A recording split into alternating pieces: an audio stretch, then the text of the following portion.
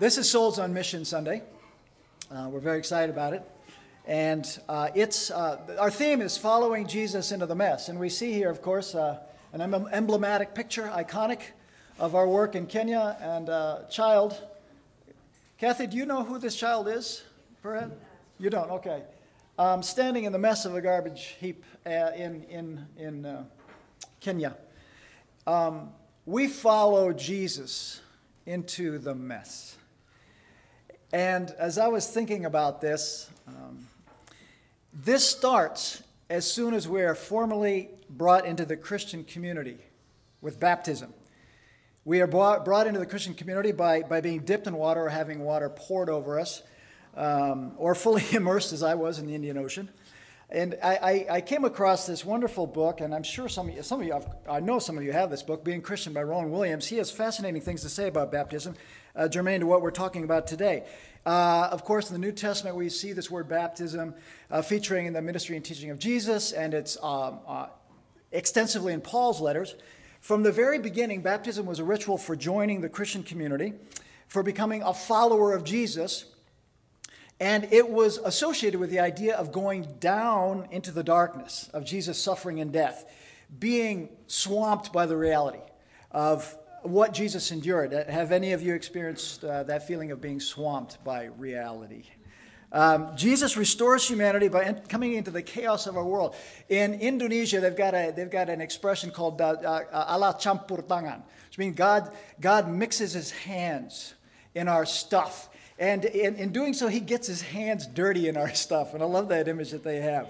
So Jesus comes into that chaos, his entire body, into our mess, where we are the most disordered, disfigured, and the most needy. And Rowan Williams has this lovely phrase. He says, well, he calls it the neighborhood of chaos. And it's not quite like Mr. Rogers' neighborhood. Baptism is a ceremony whereby we follow Jesus into the neighborhood. We're pushed into the middle of a human situation that may hurt us, that will not leave us untouched or unsullied or undirtied. And the gathering of the baptized people, that's us, is not a convocation of, as Andrew was preaching before, of the self-righteous, of the privileged, of the elite and the separate, but of those who have accepted what it means to be in the heart of a needy, contaminated, messy world. Just yesterday, in the scare of this coronavirus, I met up with our friend Chris, I call him Chris Kringle, the guy who receives gas cards. And he has barely anything to live on, to live by. His family's in St. Charles, but he is reaching out to other needy people, one of whom he brought to my presence yesterday, Brenda. And Brenda is a youthful face, no teeth, bright blue eyes that look at you. One's looking askance that way. And she sees me. She's homeless right now. She sees me. She says, "Hello, Robert." And she comes at me like this. What am I to do? Embrace. When I didn't want to, I embraced. In the heart of a needy, contaminated, messy world, put another way, as Rowan Williams says, you don't go into the waters of the Jordan without stirring up a great deal of mud. Welcome to the Christian life. The community of Jesus. What a glorious mess, because God works his life in us through our messes, through our chaos, and even through our death. And this means, of course, as we are baptized in the community of Jesus, we're immersed into the mess of humanity. And our human identity is restored by Jesus in that mess. And in that place, we allow God to tell us who we are, a kingdom of priests to bring reconciliation and hope in that place, in the muddle, building bridges where relationships have been broken, where they've been wrecked. We're baptized to be priests, and we're drawn into the priestliness of Jesus, called to mend shattered relationships between God and the world through the power of Jesus Christ. And so baptism, or as identity in the chaos, and I asked Matt Milliner to help me out here, and we've got this in the tradition of the Christian East, the baptism mosaic of Hosios Lukas in Greece. And Jesus here is entering up to his neck in the waters of chaos. And we've got the elements of chaos down here, threatening Jesus, coming at him. And Jesus comes in down to the Jordan River and stirs up that mud and he says, "For this I came into the world." And so this morning, we have a few dear people, Jennifer, Angela, and Amanda, to tell us a little bit about how their identity has been shaped in the mess that they have entered here at home, locally, how they've experienced Christ shaping them and shaping others around them in Africa and in the Middle East. And we'll have Jennifer up first to talk a little bit about Shalom in Syria.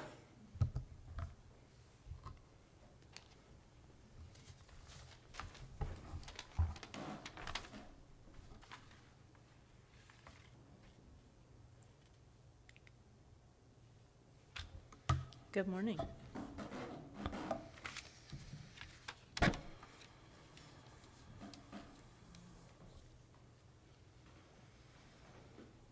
Downstairs in children's worship,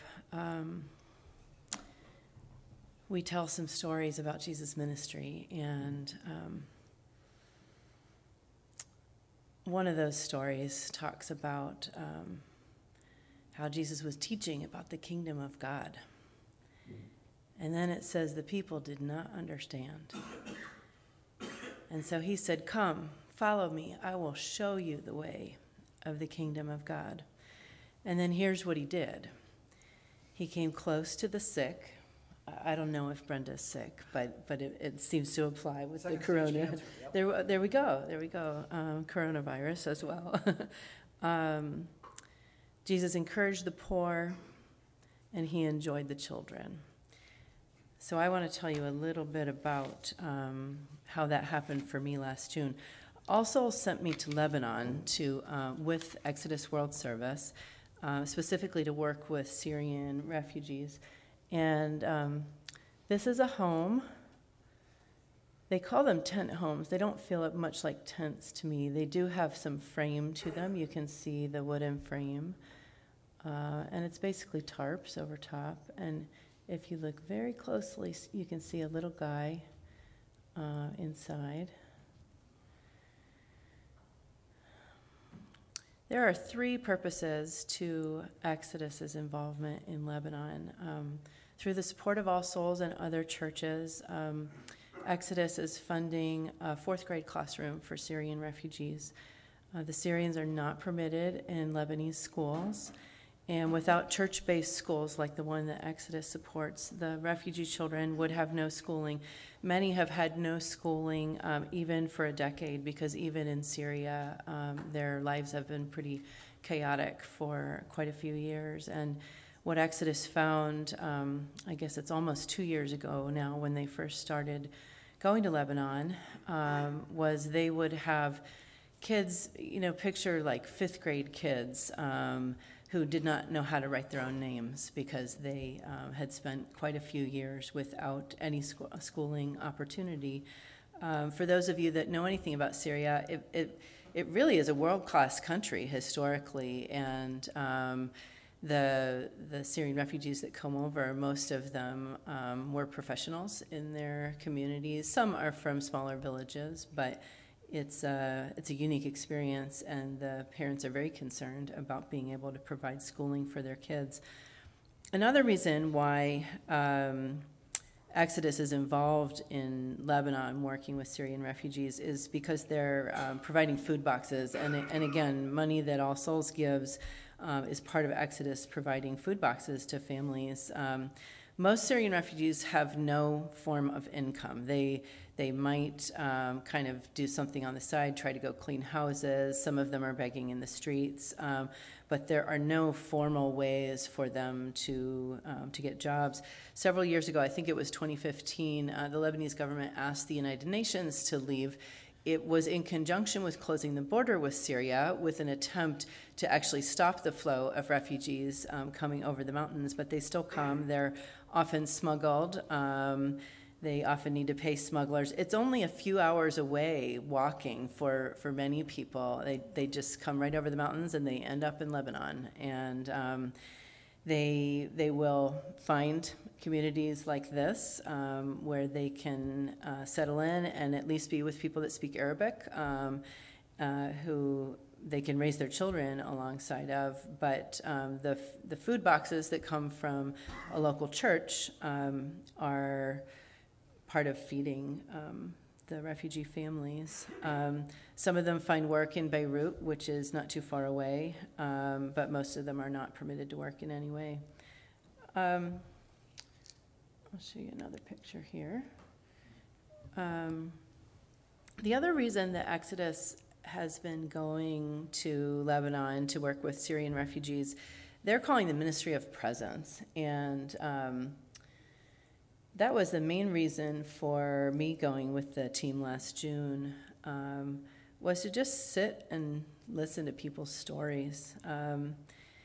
It is pretty messy. And some of the families we spoke to misunderstood and thought we were with the United Nations. They would show us the cost of their prescriptions, and they would ask for money, and there were a lot of things that they wanted to. Actually, one very funny and very, very sad moment, as we were driving away from a community, there was a father who kept on trying to hand his 2-year-old to us, and it was this funny little laughing exchange that we had where he was smiling and laughing, but we realized that he actually really meant it. And if we had taken possession of the 2-year-old and just carted him away, on my hip or something, he would not have stopped us, because he really was saying, take him, we're not able to feed him, give him a better life. And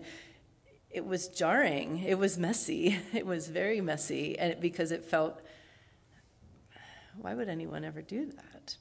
That it's very uncomfortable. And it also felt uncomfortable for us to not be able to provide any quick fixes. We knew we were working with the school. Knew we were working with the food boxes, but in many ways what we did was we brought shalom, or in Arabic, salam, and we sat and we listened to their stories. We asked them how long they had been in Lebanon. We asked them about their lives in Syria.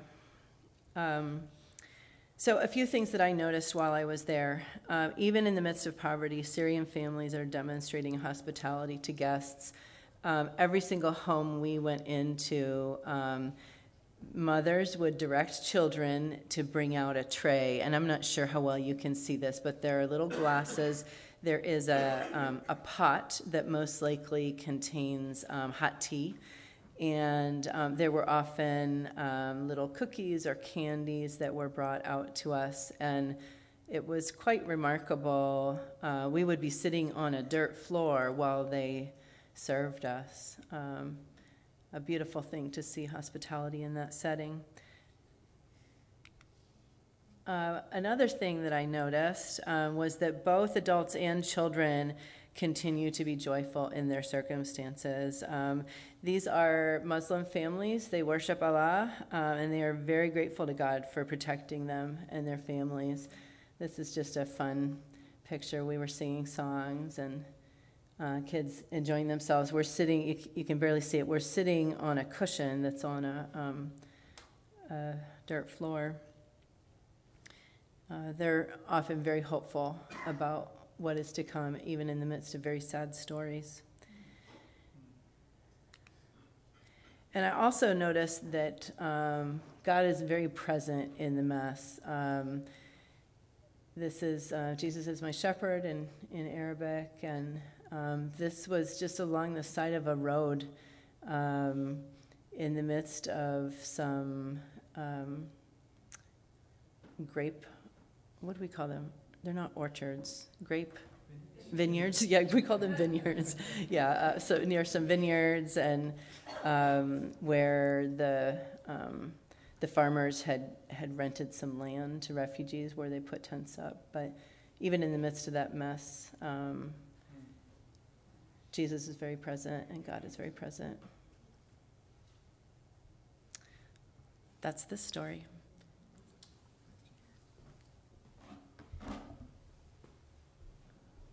Amanda? Can you go back to that image of the mosaic? The mosaic, yeah. Sure.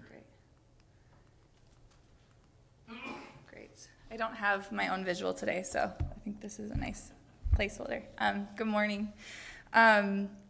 So I think there's a particular kind of grace that God gives us when he allows us to serve in some of these ways, obviously with refugees and the people that are most in need in our world. There's very tangible things that can be done, right? There's physical work that can be done, and I think there's a particular kind of grace God gives us when we can participate in that, right? There's a sense of not only meeting the need, but being able to step back and see the immediate fruit of your work and to take delight in that as well. But I think a lot of times, and as we see with everything that's happening in our world and all the crises that are happening, there's ample opportunity to do those types of tasks and that kind of work. But often in my personal experience, it's not quite as glamorous or dramatic or even evident, the type of work that I'm able to do. And so I want to share with you just a little bit of how the food pantry has been a good example of a different kind of grace that God is calling us to. That I think Rob set up so beautifully with this image of Christ descending into the waters of baptism. So just to give you a little context for those of you who haven't been there, the Emmanuel Food Pantry that we partner with, they have kind of a repurposed house on the back of their property where there's kind of two rooms that they house our food pantry in. There's the dry goods room, and then there's kind of a garage-like room that has like the produce and the meats and that kind of thing. And so when I volunteer, I'm on the dry goods station. And what that looks like, there's really like two functions. One, you're kind of the guardian of the resources, so making sure families don't take too much so that there's enough to go around. The food pantry is able to serve 500 families a week, which is amazing. And so being able to kind of guard those resources. But the more enjoyable task, I think, and function of that role is just to be a warm presence. And so with that, it's a lot of standing around, which can feel uncomfortable, right? Like there's some stocking and some minor things and some interactions with people, but there's no dramatic conversations or very few really deep, meaningful conversations that happen. I'm not physically giving them anything, right? The pantry is supplying them with things. But on an individual level, I'm not able to see results of my service and my labor. And that can be hard at first, and a lot of times it can be frustrating, I feel so useless or ineffectual, or like I'm not making that much of a difference. But I think in that opportunity, it's a perfect reminder of a deeper kind of grace that Jesus calls us to. When we're allowed to serve in those areas where our contribution isn't obvious or substantial or tangible, I think it releases us from this illusion that we're the protagonists in the situation, right? That God is calling me to this situation because I have certain prowess or a skill set here, and he's calling me to do this, which sometimes is the case. But it's not because of what I'm able to do. It's because of the work that God is going to be doing through his Spirit.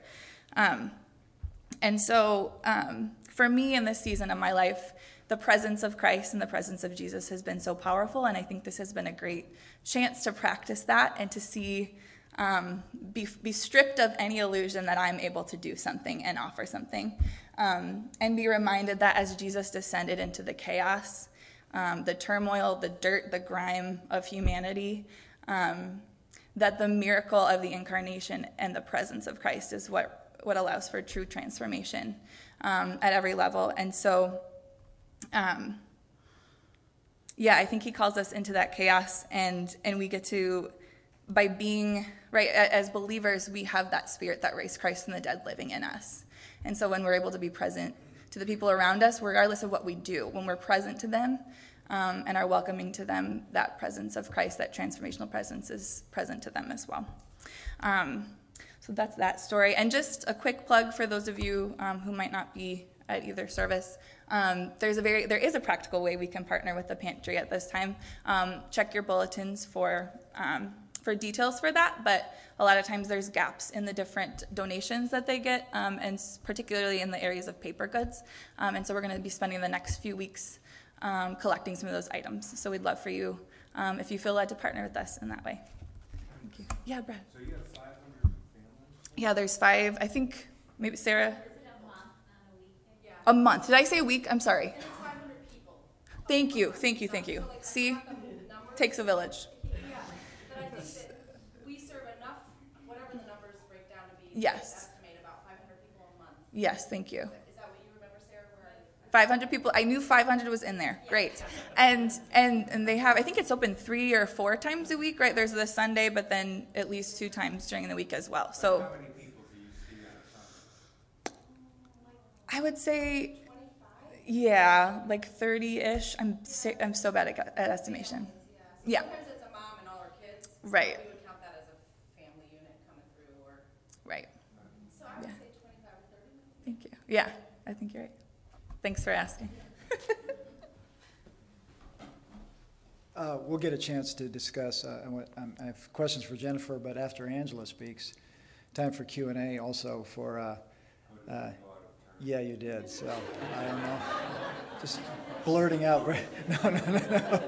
No, I'm glad you did. That's exactly what. Yeah, no talking. Yeah. We must establish the rules at the outset. I forgot to do that. So we're sending people out all the time. We sent Angela out to Africa, and she came back. Thank you for coming back. And she's got some pretty interesting stuff to tell us about her time there.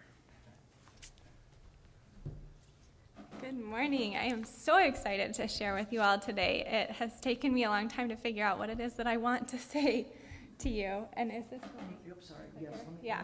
let me get you Okay, this. go ahead. So a year and a half ago, I stood right here and I told you that I was getting ready to leave the States as a missionary. I was partnering with an organization that does Bible translation work to go to a country in North Africa with a largely Muslim population. And I was planning to use my skills in design and marketing to assist with some scripture distribution projects. And as a part of that process, I was discerning if I might want to do long-term missions.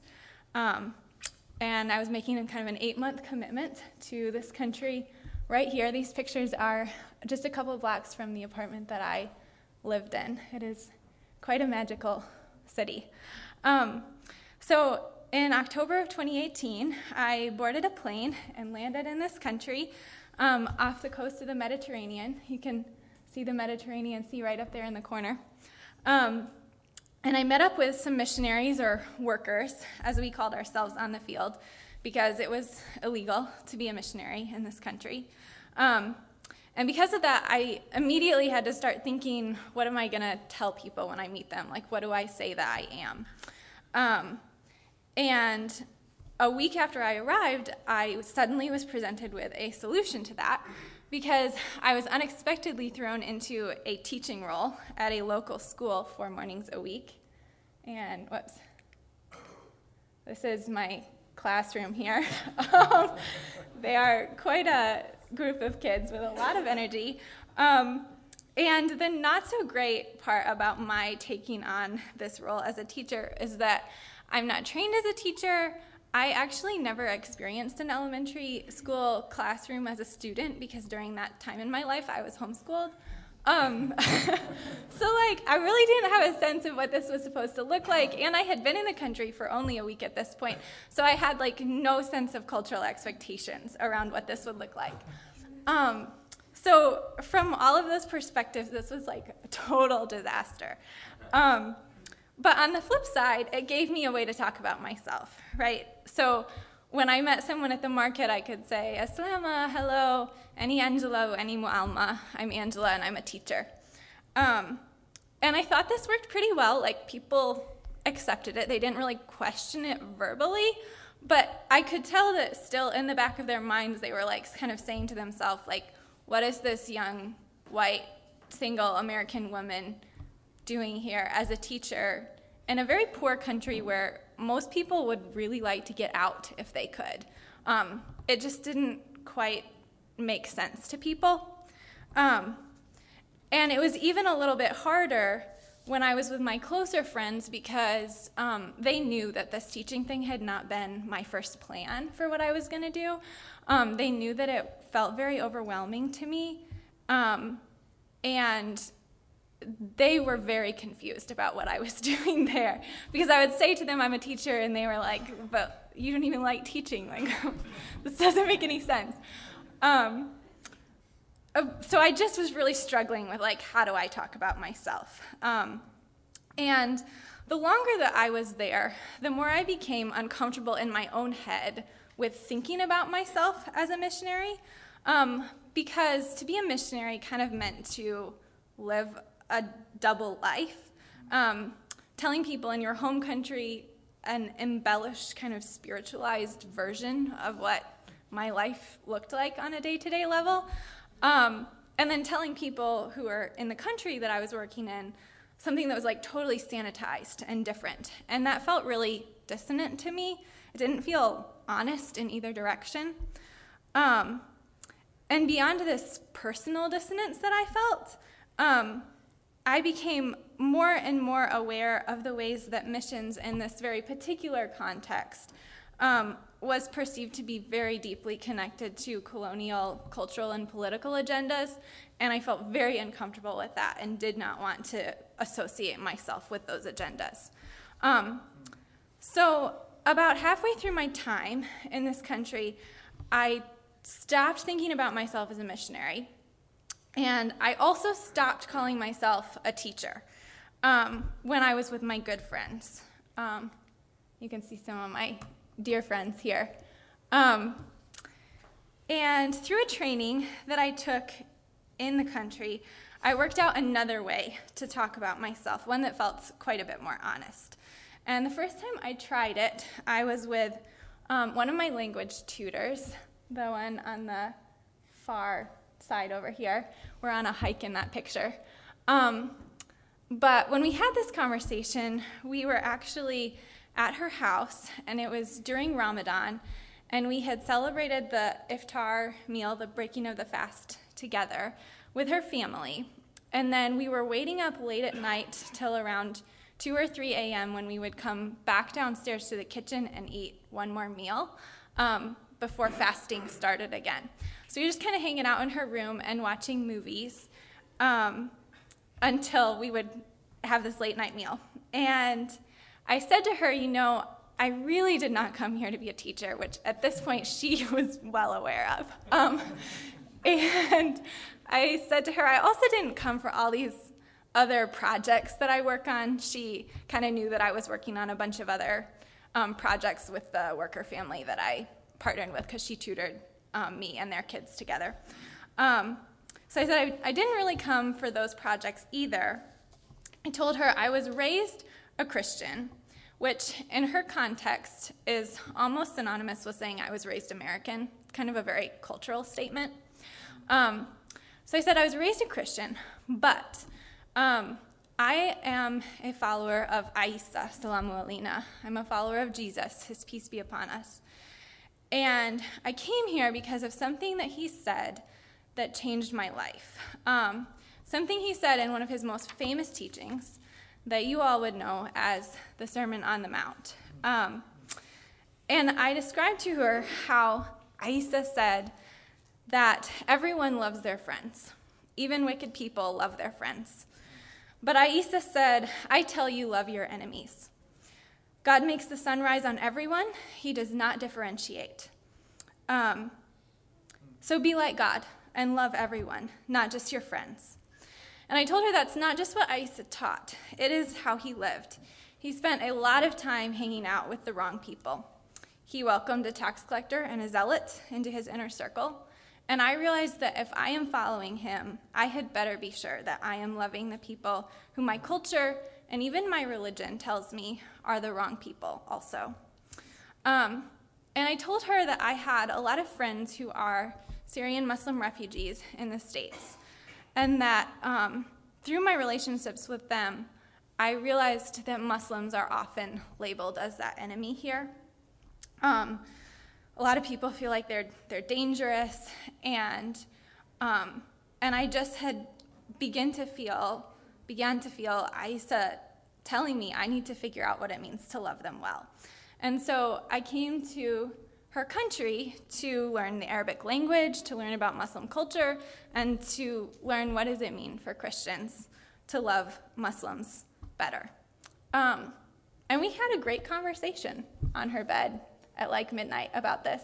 And I got to have this conversation with each of these dear ladies who were my friends and language helpers and people who I leaned on for everything that I needed. And the thing that I love about having this conversation to talk about what I was doing in North Africa was that it resolved that dissonance of telling two different stories. I'm a missionary, I'm a teacher, was something that felt more true than either of those. And I kind of felt also that as a missionary, I had this kind of professional responsibility almost to love others well in this context. But as a follower of Jesus, love is just a way of existing. It doesn't need a label. It's not a profession. It just is something that we are all called to. So I did, in fact, wholly kind of leave that label behind. I realized through these 8 months overseas that I am not interested in pursuing long-term missions, at least at this time in my life. But I came home with a renewed sense of what it means to intentionally see and love the people around me, especially when they're foreigners. Because let me tell you, moving between sort of an individualistic mentality culture to an honor shame-based culture, that is a really, really difficult transition to make. Set aside like the whole language barrier and everything else. That cultural transition is not easy. And as I have reintegrated into my home culture, I've been on the lookout for ways to love those who are experiencing the vulnerability of that transition. And for me, recently that has looked like I've gotten to be kind of involved with the international student program at the school where I work, which has been really fun. And to close, I would like to read an excerpt from Thomas Merton that I came across recently in New Seeds of Contemplation, because I feel like this kind of sums up so much of what I learned and experienced while I was in Africa. So Merton writes, "God's will is certainly found in anything that is required of us in order that we may be united with one another in love. The plainest summary of all the natural law is to treat other humans as if they were human. But I cannot treat other people as humans unless I have compassion for them. I must have at least enough compassion to realize that when they suffer, they feel somewhat as I do when I suffer. And if for some reason I do not spontaneously feel this kind of sympathy for others, then it is God's will that I do what I can to learn how. I must learn to share with others their joys, their sufferings, their ideas, their needs, their desires. I must learn to do this not only in the cases of those who are of the same class, the same profession, the same race, the same nation as myself, but when men who suffer belong to other groups, even to groups that are regarded as hostile. If I do this, I obey God. If I refuse to do it, I disobey him. It is not, therefore, a matter left open to subjective caprice." So I submit to you this word from Merton, and I thank you so much for your prayers and support for me while I was abroad. I was so blessed by those of you who reached out to me and read my newsletters and prayed for me, because I really, really needed it. And I'm so, so grateful to be back in this community again. You guys really are my family, and I'm so glad to be home with you. Okay.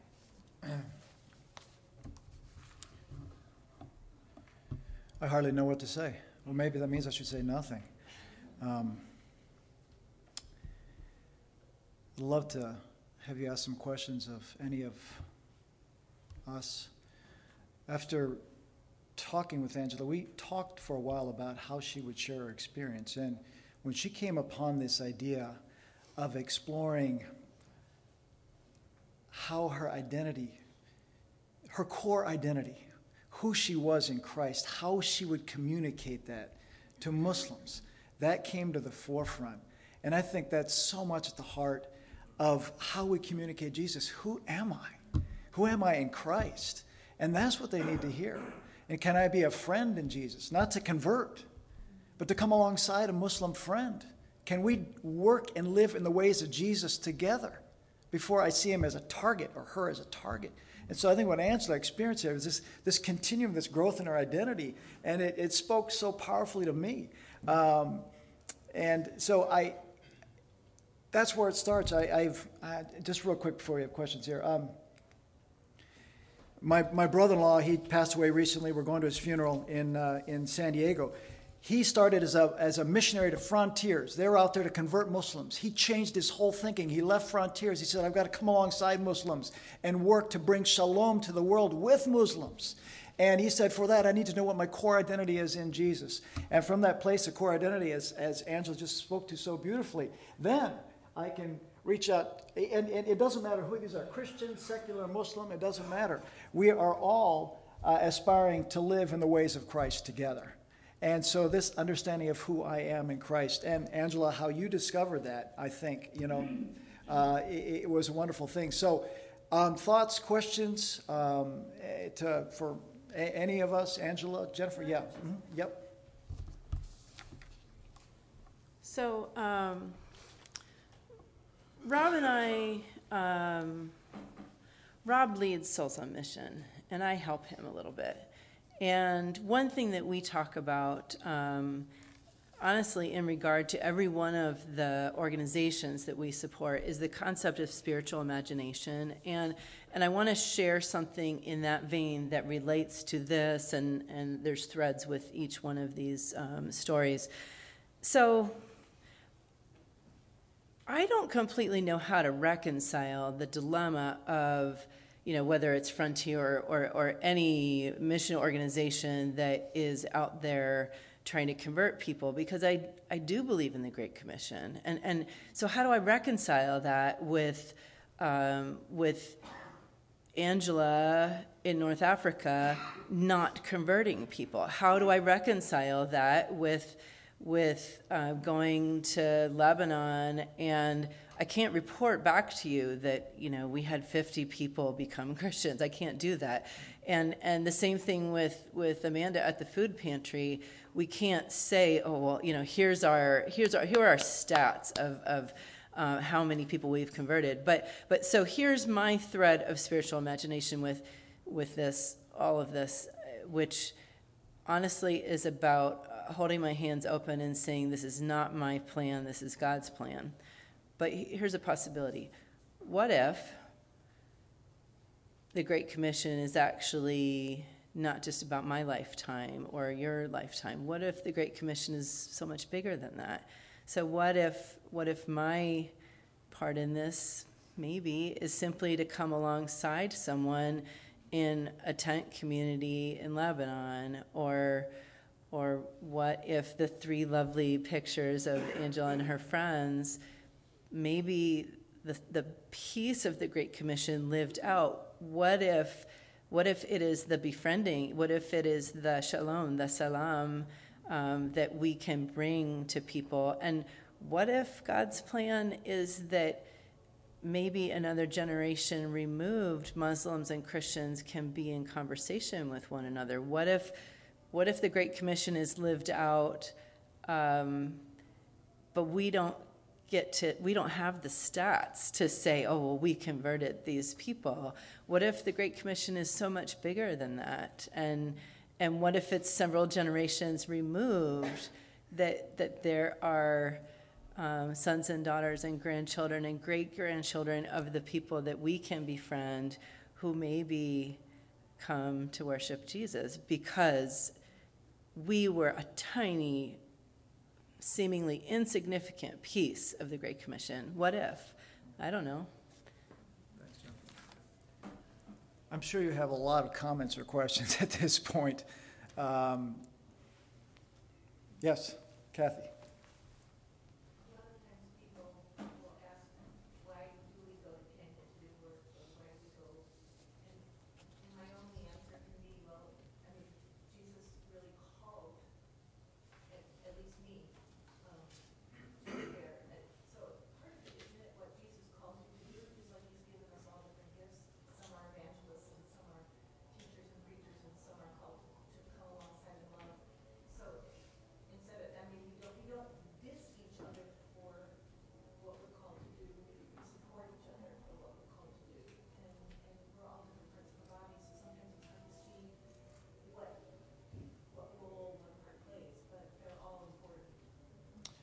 Yeah, thanks. I think that we easily establish this dualism between spiritual and secular. You know, that's not in Scripture. And when we go into the workplace, when we go out in the world and do whatever, you know, that brings the two together in the love of Christ. So there's no dualism in that sense, yeah. Angela, would you agree to that? I mean, in your experience? Yeah, sorry, it should be an open-ended question. Yeah, she says yes. All right, very good. Moving on. Yeah, and Brad has a question for Angela. Angela, get behind this mic. Get me away from you. Okay. Yeah. Can I ask a question here? Yeah, yes, you can. Yeah. All right. So when you had this talk with women, Yeah.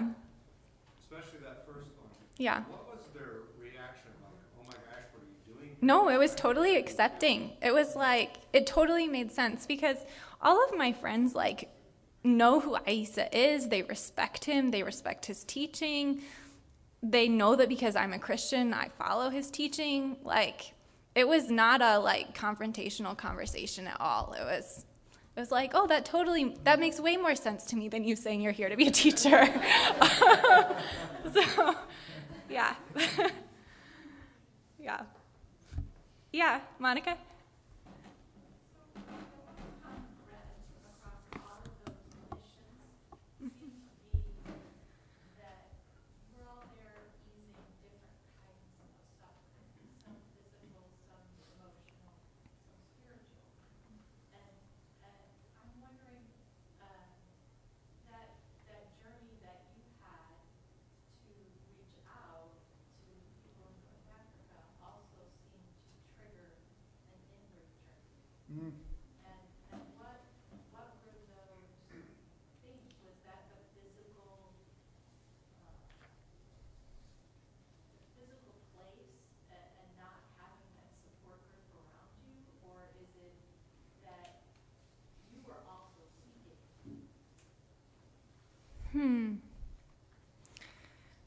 I think probably my journey was very much triggered by, well, it's been a long journey because I always wanted to be a missionary. As a kid, I read a bunch of missionary biographies.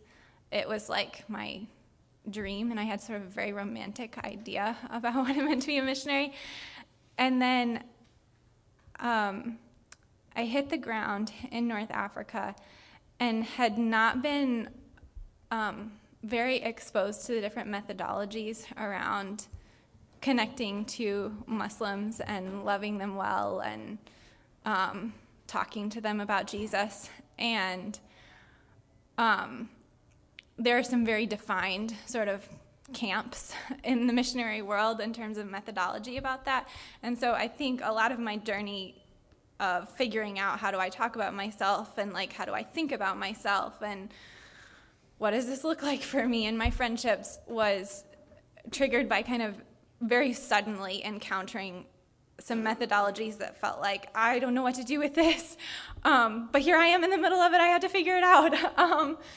And so then it probably took me the first, I think I was 6 months in maybe when I got to the point where I could have that conversation with my friend. And then that very much kind of carried me through the end of my time there in a really positive way. So that's kind of how my journey was shaped. Yeah, Jim. It's interesting to me that you chose a little piece of Scripture, just a little tiny piece of Scripture, in order to communicate how you relate to Christ, how you relate to Jesus. And in sharing that in a just conversational, pleasant way, you knew more about yourself, and that other person knew more about yourself afterward. I wonder, did you on other days use other little pieces of Scripture in kind of a similar way to communicate that, or did you kind of stick with that one?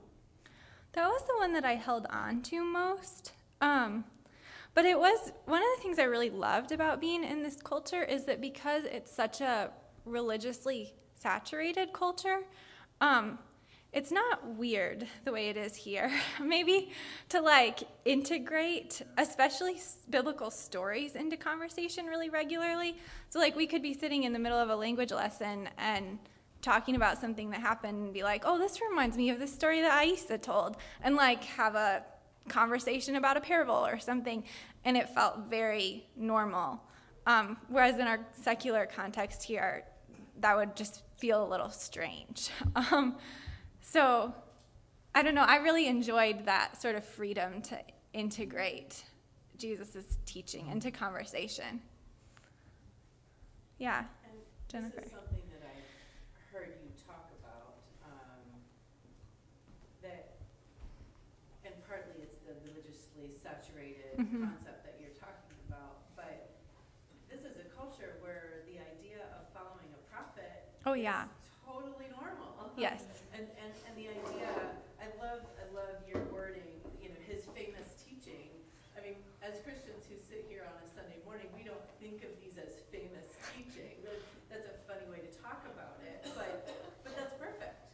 I mean, there might be, we might think about, like Martin Luther King Jr., he's got a famous teaching, but we don't really think of Jesus having famous teachings. But I think, and maybe we should think of it more as his famous teaching. I think there's value there. Yeah. Yeah, for sure. Yeah. Jason? Yeah, so I just want to make a plug for the totally small, like, food pantry options. Yes. What I love about the food pantry is, like, I go Christian missionary line church, so, like, Yeah. I'm just preaching my language right now. Like, Yeah. we just always have, like, missionaries coming back from the mission field. They didn't do as good a job as you telling us, like, true from their heart, I think. Like, it was definitely that, like, super spiritual, and it's sort of amazing. And those are always inspiring. It's inspiring to hear about Jennifer, going to the Syrian refugees or going to Kenya. And that's always inspiring. But what's amazing for me about the food pantry is, like, it's right there. Yes. And it's so easy for me to be like, I know I should serve. Yes. I'm not going to Kenya. I'm not going to Lebanon. Yes. I'm not going to North Africa. Like, there's so many reasons why that's not happening. Maybe sometime. I'm just Yeah. saying, Yeah. I'm not saying I shouldn't. I'm just saying it's so easy to be like, ugh, But, like, the food pantry's right there. It's Yes. it's 15 minutes away. It's been such a blessing for our family to serve together there. There's no excuse not for us. It's like, Yeah. there's no excuse not to. Like, we want to serve, and here it is. Yeah. I'm so grateful for our church's partnership with that because it makes it so easy. Yes. I'm grateful for Rob and for the concept of Souls on Mission because I feel like if, like me, you have a sense that you should serve, but it's, like, very easy to think, well, that's a little hard, or I couldn't probably swing that. I'm going to put you on the spot. Be like, I bet you could go to Rob anytime and be like, I have a heart to serve, but I'm not sure what to do. Like, I bet he could give you options. Yes. It doesn't have to be the food pantry, although that's been an awesome way for our family to serve. And I just really appreciate, I know in my, like, weakness, that, like, we needed was the option right there. Yes. Yeah. And it's awesome. I feel blessed that it was made that easy for us to serve. Yes. When you might think, I want to serve, but I don't know how. Yeah. And it's right there. Yes. And I fully affirm, we are all so culturally equipped to serve here in America. Like, we understand the assumptions that we all share. There are so many reasons why, like, I feel so grateful to be serving in a culture that I understand now, and grateful for those things that are, like, right in front of us that we all should be stepping into, and I so admire this community for doing. Yeah. Yeah, so I have a question for kind of all of you, and it relates to what you were just saying, and I'm wondering how going and serving and ministering in other countries with very different cultures from ours has helped you or changed your mindset regarding ministering here in kind of your local area. Yeah. I mean, for me, I think there's, like, two pieces of that. One is that, like, it has built this deep sense of empathy for the foreigners who I know and, like, what that experience feels like, and has just created in me this heart of, like, I really want to come alongside you and help you to not be alone in this, because it is really hard when day after day you're alone. And Brad is telling me that's the end. But yeah, thank you guys so much. Yeah. Yeah. Hi. Go ahead. Thinking about your question, and also Yeah. just thinking about all of us, like, we are not in Kenya or at the food pantry right now, but one thing that really struck me many years ago when I was hearing a sermon on vocation is that all of us, when we have Christ living in us, and go out and minister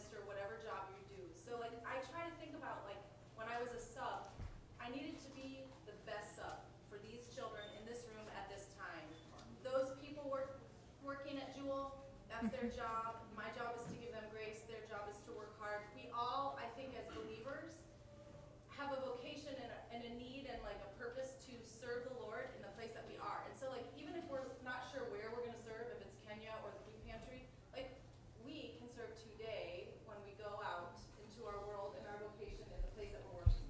And I really take a lot of peace in that sometimes when I'm like, what am I doing? Well, I'm going to try to give, do what I can for the Lord right now in whatever the situation is. Yeah. Amen. Thank you, Heidi. Thanks all. It's a blessing to be with you, to serve with you. And thank you, Angela, Jennifer, and Amanda.